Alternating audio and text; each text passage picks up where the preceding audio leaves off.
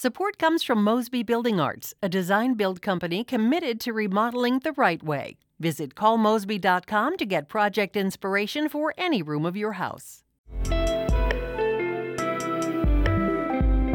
It's Wednesday, August 18th. This is The Gateway. I'm Wayne Pratt. The wine world was under attack in the 1850s. People were trying all sorts of crazy stuff, mustard gas, flooding the vines, burning the vines, hoping things get better. We'll have the story of how Missouri stepped up to save wine in just a few minutes. St. Louis County Executive Sam Page and St. Louis Mayor Tashara Jones say the region is ready to welcome at least 1,000 people fleeing the chaos in Afghanistan. The International Institute of St. Louis is gearing up to help with that effort. St. Louis Public Radio's Jeremy Goodwin reports. The International Institute plans to resettle more Afghans as U.S. forces are leaving the country. Afghans who assisted the U.S. government fear persecution by the Taliban.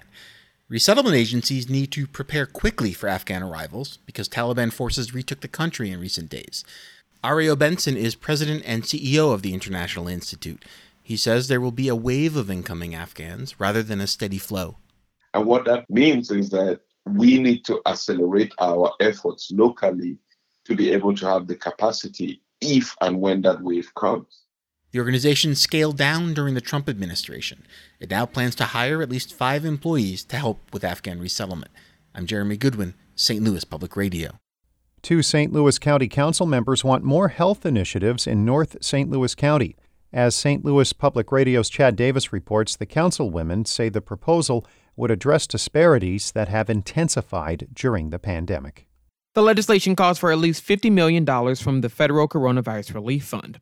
Councilwoman Shalonda Webb and Chair Rita Days say part of the bill will address comorbidity issues and efforts to encourage North County residents to get the coronavirus vaccine. The legislation follows criticism from other county politicians after Webb and Days didn't support a mask mandate introduced last week. Days says she supports masks, but the county needs to focus on increasing vaccination efforts in communities with low vaccination rates. The mask is not the be-all and end-all to this. It's vaccinations. We continue to say that. All you have to do is turn on the news and you can see where people who are filling up the hospitals are people who have not been vaccinated. The proposal would also cover unincorporated areas that aren't a part of municipalities. I'm Chad Davis, St. Louis Public Radio. A judge has extended a restraining order on a St. Louis County mask mandate. The Post-Dispatch reports the judge wants county and state lawyers to work together on the issue. County Executive Sam Page issued that mask mandate last month to slow the spread of coronavirus. Missouri Attorney General Eric Schmidt filed a lawsuit, and the county council rejected a bill to mandate face coverings. In Illinois, Governor J.B. Pritzker is not ruling out a return to mandatory masks throughout the state. He is praising officials in Chicago for instituting a mask mandate for indoor spaces. Those mitigations can be vital for just furthering the goals that we have to keep everyone safe and healthy. Pritzker is not saying what would trigger a statewide call for masks. Chicago has the lowest COVID test positivity rate of all 11 regions in Illinois and is one of the highest vaccination rates in the state. Positivity rates in other areas like the Metro East and Southern Illinois have climbed past 10% in recent weeks. Those areas include counties with some of Illinois' lowest vaccination rates. Some high-risk Missouri residents can now receive a 3rd dose of the COVID-19 vaccine. The Department of Health and Senior Services says it will follow a recent ruling from the Centers for Disease Control and Prevention. That ruling says transplant recipients and other immune-compromised patients can get a 3rd dose of the Pfizer or Moderna vaccine.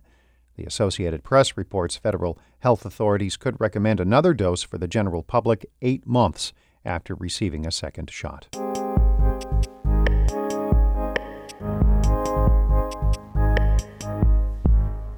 The center of the global wine industry in the 19th century was not California.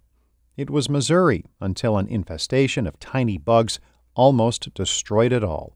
Hungry for Mo producer Suzanne Hogan tells the story of how Missourians stepped up to save wine.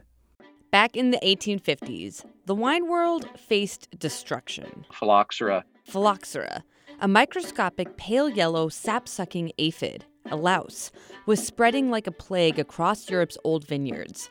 The phylloxera attacked grape leaves and roots, causing the vines to rot from the inside. They emerged from cracks in the soil and were carried by the wind, farm equipment, and people from one vine to the next. Everybody in Europe understands this is an existential threat to the wine industry. Doug Frost of Kansas City is one of only 4 people in the world who is a master sommelier and master of wine. The phylloxera were originally from North America, but made their way across the Atlantic. By the 20th century, the aphid had killed 70% of France's vines. The disaster came to be known as the Great French Wine Blight. But wine producers had no idea why all these grapevines were dying or what to do to stop it. They were desperate. I mean, people were trying all sorts of crazy stuff, mustard gas, flooding the vines, burning the vines, hoping things get better. Meanwhile, in Missouri, the mid-1800s was actually a really high point in the winemaking scene, particularly in the town of Hermann, Missouri. Originally settled by German immigrants, Hermann had become one of the leading wine-producing regions in the world. The Missouri wine industry also produced 2 very important men, viticulturist George Hussman and entomologist Charles Riley. This wine guy and this bug guy helped figure out an important thing. Grapevines native to North America had evolved alongside the phylloxera, so they were resistant to it. Riley and Hussman teamed up with French scientists and grape growers to try grafting as a solution. As in, they cut off the old European vines and connected them onto the resistant American rootstocks. Particularly in Europe, the idea that planting these grapevines that brought the problem is somehow going to fix the problem was for some people a bridge too far. Frost says it took a while for this concept to catch on. But by the 1900s, the grafting method proved it could prevent phylloxera from killing old vines. And not only did Missourians like Hussman and Riley figure out how to save struggling European vineyards, they also said, and we'll help. We can get these vines for you. We'll get them to you. George Hussman and other wine producers from across Missouri sent thousands and thousands and thousands of American rootstocks over to France. The city of Montpellier, France, erected a statue to honor their success. A young woman cradling an older woman in her arms, signifying how the New World helped save the Old World. And George Hussman? He eventually left Missouri to become one of the founding fathers of the Napa Valley wine industry. Just as the state was on top of the wine production world, and right after it helped solve this international crisis, Prohibition came down like a hammer. In 1919, alcohol production in the state shut down. In some cases, vineyards were uprooted and barrels were drained.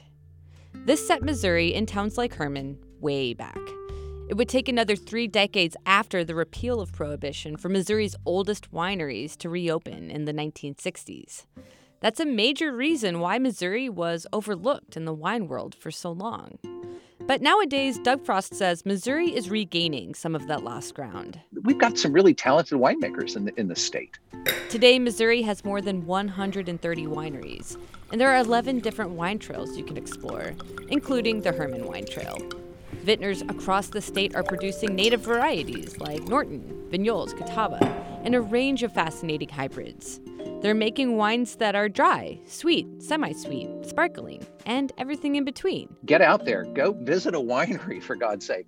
I'm Suzanne Hogan.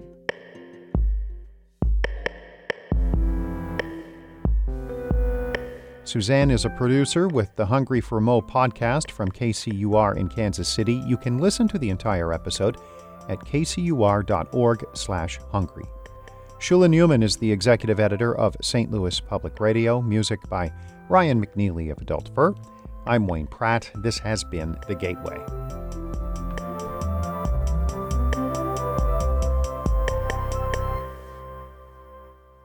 Support comes from the Missouri Forest Products Association. Missouri produces wood pallets, railroad ties, white oak barrels, hardwood floors, and more. Details on the variety of products made in the state are at choosewood.com.